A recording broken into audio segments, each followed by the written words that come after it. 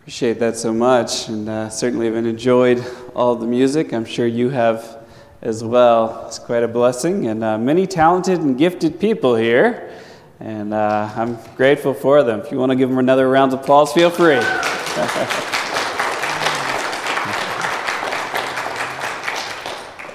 We've heard a great testimony this morning about really what Christmas is all about, and certainly we want you to have a very Merry Christmas this season. We learned about really the events, right? What took place at the birth of Jesus, and we went through what many call the Christmas story, and that is fitting, and that is a good thing. But really, if we want to understand the nativity, and going back to that nativity, we really have to start all the way at the very beginning. That's where the account begins. Because all the way back in Genesis 1, it says, "In the beginning, God created the heaven and the earth." And so we have a great creator God who made all things. And as part of that creation, he made us. He made man in his own image. And we enjoy the benefits of the world today. And it's a beautiful world.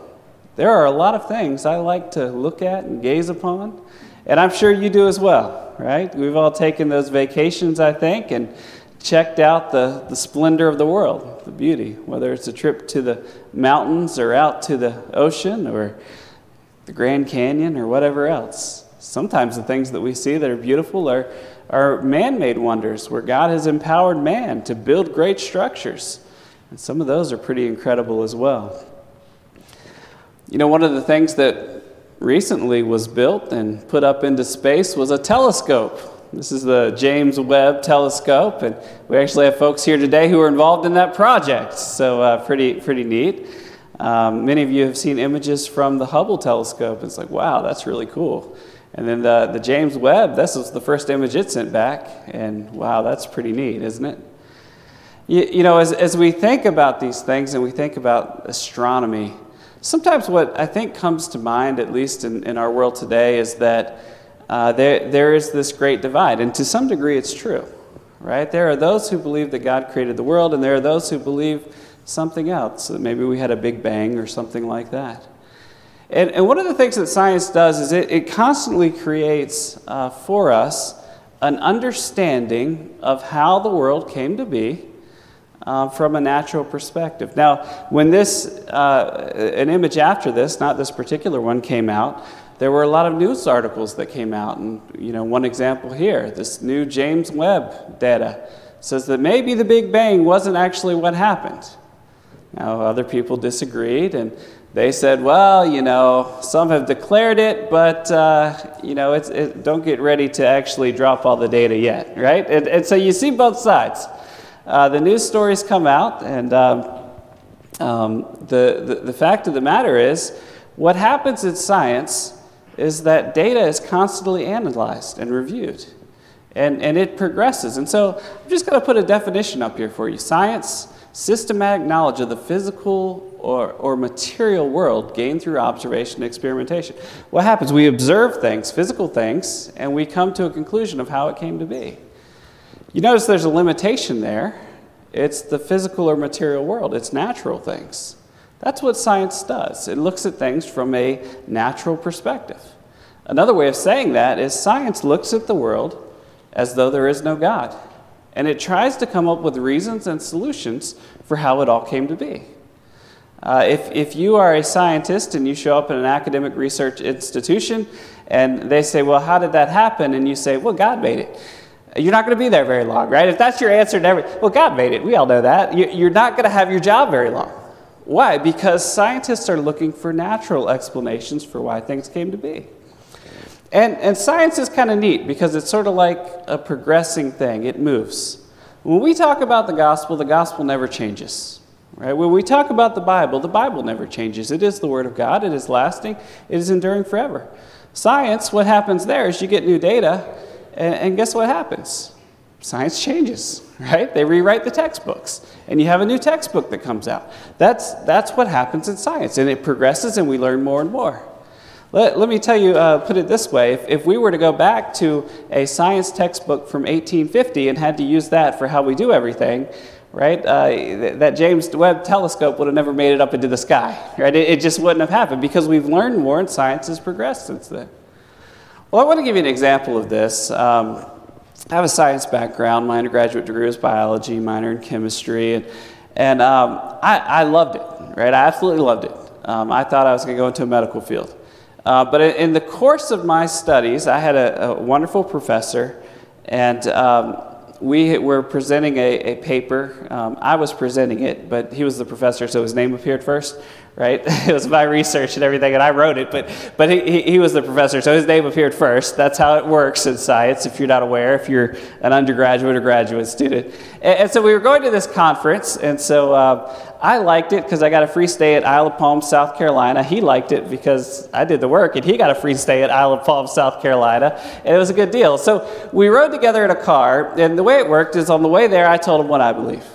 Right? And I got to tell him, what I believe according to Scripture and the Bible, and the way back, that was his turn. And he told me what he believed. And so he believed in the Big Bang Theory. He believed in biological evolution and the evolutionary theory and that process. And so I asked him, and I said, how does all this come to be? All these things that you're talking about, we're not observing major changes like you see. That isn't happening today. We're seeing small changes. We're seeing minute things. And even I think that happens, right? That's what I agree with you there. But I don't think that, little unicellular organisms are turning into man and all of that. And he said, well, the only explanation I can give you is time. I said, but you're not seeing it. Well, we just have to believe that in time that happens. In other words, his faith was based that in time these things would change enough, even though we couldn't actually see it taking place. And he told me, and this was deeply personal, that's why I'm not sharing his name today, but in the midst of his moments of despair, he said, when all the world seems to be going to H in a handbasket, was how he put it. He said, I go to my desk in my office, and I pull out a petri dish of blue-green algae.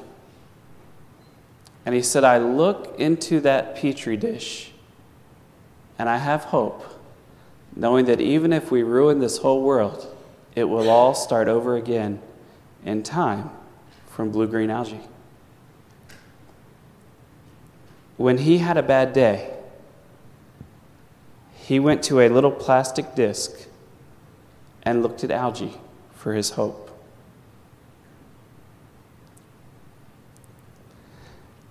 When we think about it, there is a dichotomy here.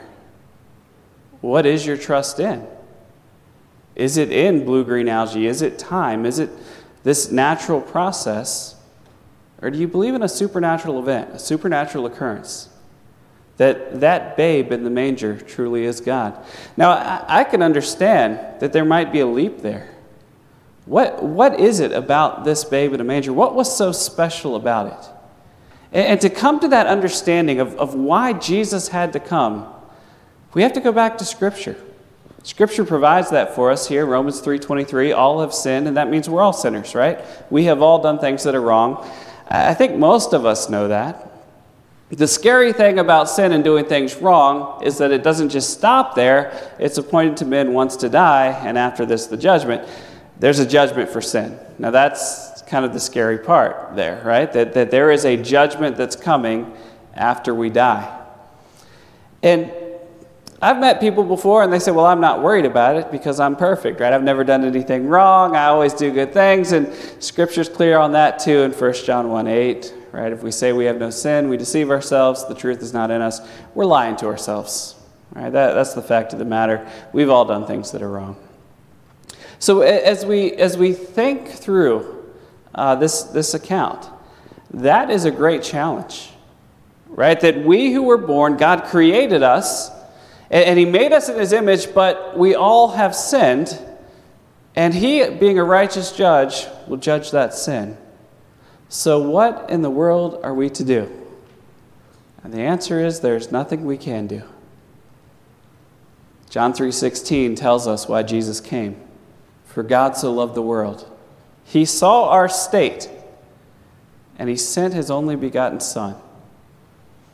whoever believes in him should not perish, will not experience that judgment, but have everlasting life. Well, that's a great thing, isn't it? Pretty incredible when you think about what God has offered to us. You know, even in the manger, there's the shadow of the cross. God sent Jesus not just to be born, but to live a perfect life, to die on the cross, to shed his own blood, to be buried and raised again the third day for our sins. You see, we should have received judgment for our sin, but instead, Jesus paid the penalty. He died in our place. If we believe in him, we can have everlasting life. Romans 5:8 puts it this way, "But God commendeth his love toward us, and that while we were yet sinners, Christ died for us." Even though we sinned, Jesus came, and he died, that we could have eternal life. Now, honestly, I don't think that most people are struggling between the Bible and science today. I don't think that's the challenge that most people have in terms of whether or not they trust Jesus as their Savior. I think it's something totally different. Do you remember the old posters? You've probably seen them, at least in the history books, of Uncle Sam pointing his finger and saying, "I want you," right? That great poster example, right? And it was an effective poster.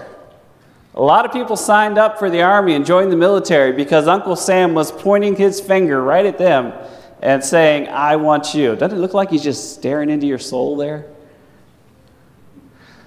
You know, when we talk about believers today, the fact is that when we have to talk about sin, we don't like to have the finger pointed on us. We talk about anybody. We don't like to have the finger pointed at us. For God to point his finger at me and say, "Hey, it's you I'm talking about here," and that all have sinned. That's a scary thing. That's a scary concept, a scary idea. I think for most of us, and for many people, the problem between whether or not we want to trust Christ as our Savior is whether or not we want to say, "Okay, I'm going to give up control and say my life belongs to God." I think for a lot of people, the challenge comes down to, no, I can't do that Christian thing because I want to do things my own way. Anya was meeting with a friend of mine. I have two friends that I grew up very close with in elementary school. One came to Christ just a few years ago. The other still has not. Anya was witnessing to one of those friends. And she shared with him the gospel and told him about Jesus and why he came and how he had died for his sins. And my friend's response was simple: "I understand what you're saying, and I understand what you've said to me, but I like the way I live my life. I like enjoying the things that I enjoy, and I'm not going to give any of that up." He knew that there was a difference, and that if he became a Christian, that God would change his heart, and his desires would be different. And he loved the things that he loved. He loved the things of the world so much that he would never give them up. The Bible itself describes some of these things in Romans 1:28. "And since they did not see fit to acknowledge God, God gave them up to debased mind, to do what ought not to be done. They were filled with all manner of unrighteousness, evil, covetousness, malice. They are full of envy, murder, strife, deceit, maliciousness. They are gossips, slanderers, haters of God, insolent, haughty, boastful, inventors of evil, disobedient to parents, foolish, faithless, heartless, ruthless. Though they know God's righteous decree that those who practice such things deserve to die, they not only do them, but they give approval to those who practice them." It's not enough to do it yourself. You have to tell everybody else, "Hey, you can do it too. Come and join me. Be a part of this. It's fine." You know, we don't like some of those things on those lists, and perhaps you in your heart have said, "Well, I didn't do those things. Those sound so much worse." So what are the sins that we like? Well, promiscuity. How do I know we like promiscuity? Just look at the shows on TV that everybody watches. They don't stay on TV because no one's watching them, right? Let's just be clear. The shows that are on TV don't stay on TV because no one's watching them. We like drunkenness. Look at our society. That's what our society likes. You have any, look at TV commercials. They'll tell you what society likes. They tell you what people buy. They tell you what people do. One of the biggest areas are these large craft brewing areas, right, where people hang out today. That's kind of the new entertainment venue in our society. Why? Because people get to have a good time, drink beer, and get drunk. Lying. We like lying. Protect ourselves. Did you do that? No, I didn't do that. All right? We like lying to protect. We like lying to get ahead. Right? Did you see what they... Well, maybe they didn't do it, but I want to tell the boss so that I get ahead. Right? I mean, we lie to get ahead. We see that kind of thing. Cheating. Right? Cheating on tests. Cheating on other things to get ahead. Cheating on taxes. They'll never know. Nothing else, loose tongues. Look at Facebook and Twitter. You'll see that out there, right? I mean, we are all guilty of sins, and we all like different sins. I like to eat a little too much. Right? We all like different sins. That's the fact of the matter. But with this, right, the fact is that there still is a choice before us. And, is it you? Is it you who's going to keep these things and hoard them to yourself? Or are you going to say, there's something better? Can I just encourage you with a few scriptures to the fact that there is something better? See, I don't want to give up control of my life. I don't want God to take control of everything. I want to be in charge. I want to do what I want to do. Can I help you with something? You may think you're in charge, but you're not. You're not. Psalm 34, verse 8 says, "O taste and see that the Lord is good. Blessed is the man that trusteth in him." What's that saying? Trust the Lord, and you will see what good really is. You will see what it's like. 2 Peter 2:19 puts it this way, "While they promise them liberty, they themselves are the servants of corruption. For of whom a man is overcome, of the same is he brought in bondage." What that means? Those who want you to do the things that don't please God, they are putting you in chains. They're putting you in bonds. We sang about Jesus setting the captive free. He removes those chains of bondage. You see, coming to Jesus is not somehow a matter of, I lose control of my life and now Jesus has it. Rather, it's Satan loses control of my life. And I give it over to the one who wants good for me. The one who actually loves me. The one who cares for me. Who wants my good. That's who gets control of my life now. John 8, verse 34, Jesus answered them, "Verily, verily, I say unto you, whosoever committeth sin is the servant of sin." If you don't know Jesus, your life is all about slavery to sin. You can't stop it. You can't stop it on your own. The servant abideth not in the house forever, but the Son abideth forever. If the Son therefore shall make you free, ye shall be free indeed.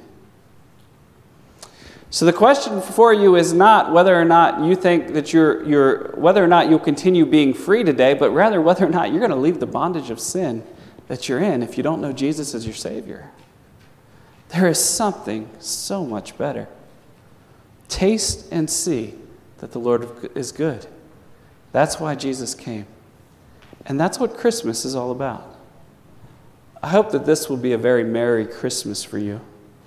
And if you are in those bondages of sin, I hope you'll understand the real reason of Christmas by trusting in Jesus as your Savior, that you can have eternal life.